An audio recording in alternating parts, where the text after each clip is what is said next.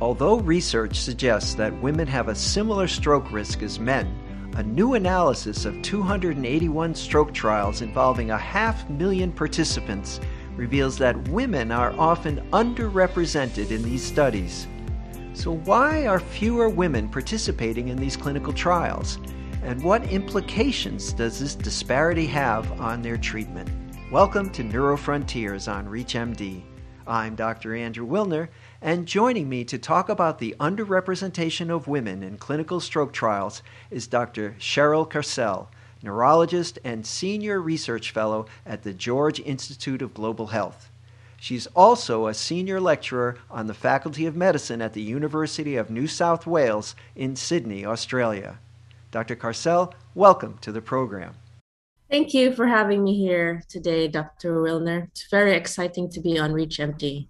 Well, thank you for joining us. Let's start with your background, Dr. Carcel. You've been a pioneer in the field studying sex differences in stroke epidemiology. Please share your experience and how it led to the current study. Thank you. My clinical background is that I'm a neurologist, as you mentioned.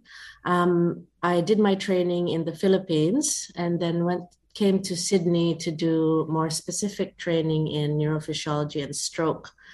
And after that fellowship ended, I happened upon the George Institute, who was referred by a colleague. And really, I met Professor Craig Anderson, which is known for his clinical trials in stroke. And so with that, I joined his team. I did my PhD on sex and gender differences in stroke. And from all these findings, I thought, what can we do next? So this, I thought, could be an interesting next step, looking at representation of women in clinical trials. Are there enough women in clinical trials? And if there aren't enough, what are the strategies to increase enrollment of women in clinical trials? So that's how I got here. I did read your paper where you put all this together, so tell us about it. The premise was in other cardiovascular disease trials, they've found that women are underrepresented in some areas, but also overrepresented in other areas. So we thought, let's have a look at stroke. We've done some of our clinical trials. Some of them have pretty poor representation of women. For example, one trial that we did on hemorrhagic stroke, which was the INTERACT study, enrolled about 35-36% women.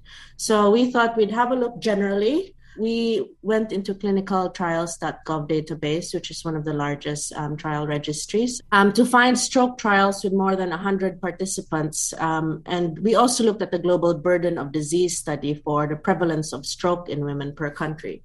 So the way we're looking at it is, it's not just, how many percent of women are in trials, but is it reflective of the burden of disease, or in this case, the burden of stroke in the community? So comparing it with the participation of women in the trial by the prevalence of stroke in women in the population. So that means it's more reflective of what's actually happening out there. So overall, we looked at 281 trials, and this was with, as mentioned earlier, at least 100 participants, and the trials were conducted between 1990 to 2020. So a good representation there. And we found, as you mentioned as well, a little over 500,000 participants, and 37% were women. The participation varied across individual trials. Some were 3% women, so very, very low. And others were up to 78% women. So, but around about an average or mean of 40%. While the global burden of disease study, as many of us will know, has prevalence of stroke in women about 48%. So this means that when you calculated it with the prevalence participation ratio, majority of it was less than 1, which indicates that women in trials are enrolled less than the expected proportion of stroke in the background population. When you broke down the results, it turned out that women were fairly equally represented when it came to stroke intervention trials, but underrepresented when it was non-acute and in the rehabilitation trials. Any speculations why that might be? Yeah, thanks, Dr. Wilner, for that question. And it's a difficult question to answer, to be honest. We were a bit surprised with the results, and that means that for acute intervention, you'd think about endovascular trials or thrombolysis trials or anything really that enrolled participants within the 24 hours of trials of acute onset, which is what our definition was. In other studies, they've found similar things. So there was a JAMA Neurology paper that came out as well, where trials with eligibility criteria of endovascular thrombectomy requirements also enrolled women. So in our paper, we discussed why this was. And these are all sort of speculations, really. But our thoughts were that when it's more acute trials, and because women have more severe strokes, they're maybe more likely to participate in clinical trials because they see the need there. And this has been also validated in other studies where they didn't look specifically at women, where the specific need is there to have a possible intervention that might change whatever you're having right now or the gravity of your illness. For those just tuning in, you're listening to Neurofrontiers on ReachMD. I'm Dr. Andrew Wilner, and I'm speaking with Dr. Cheryl Carcel about the underrepresentation of women in stroke clinical trials.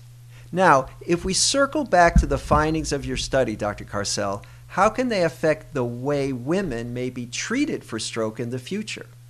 I think this is really the most important question and thing that we need to explore with these findings, because why are we doing this research anyway?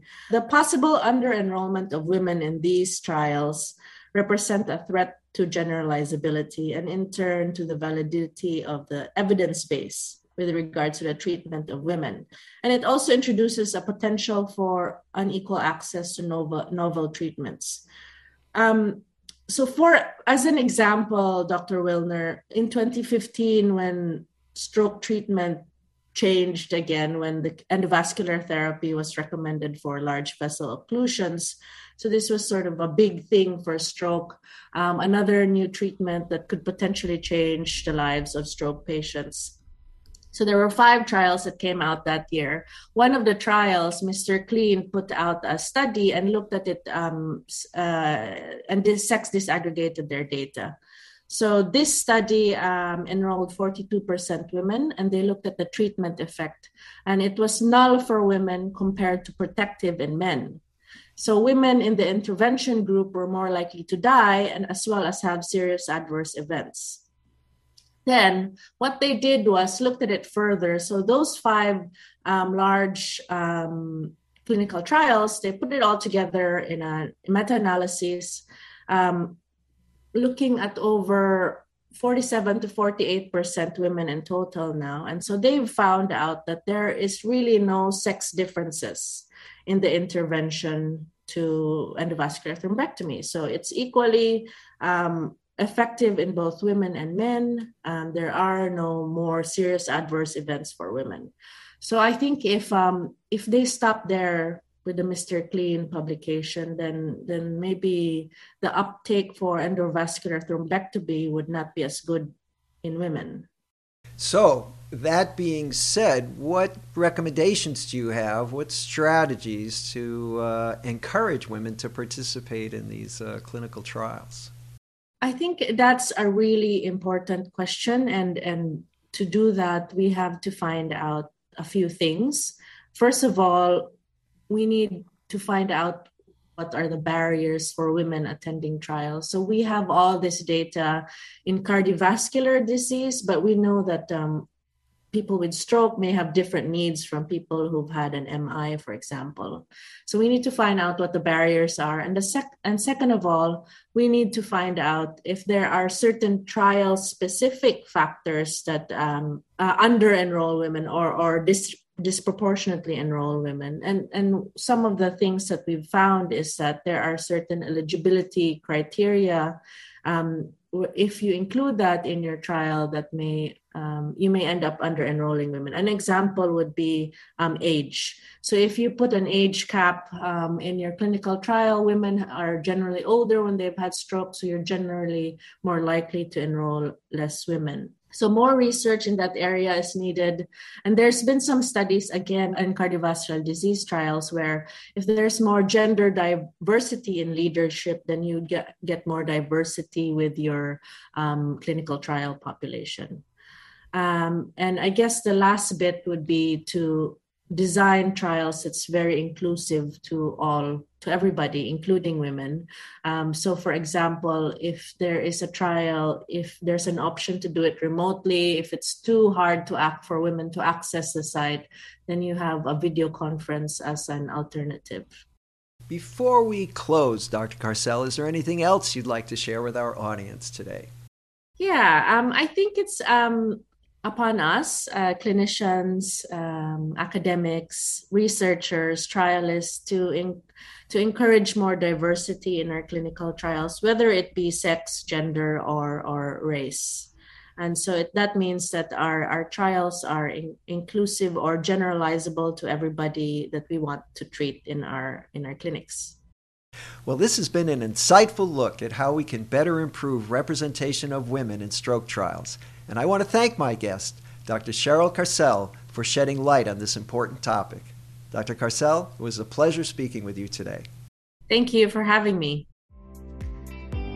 For ReachMD, I'm Dr. Andrew Wilner.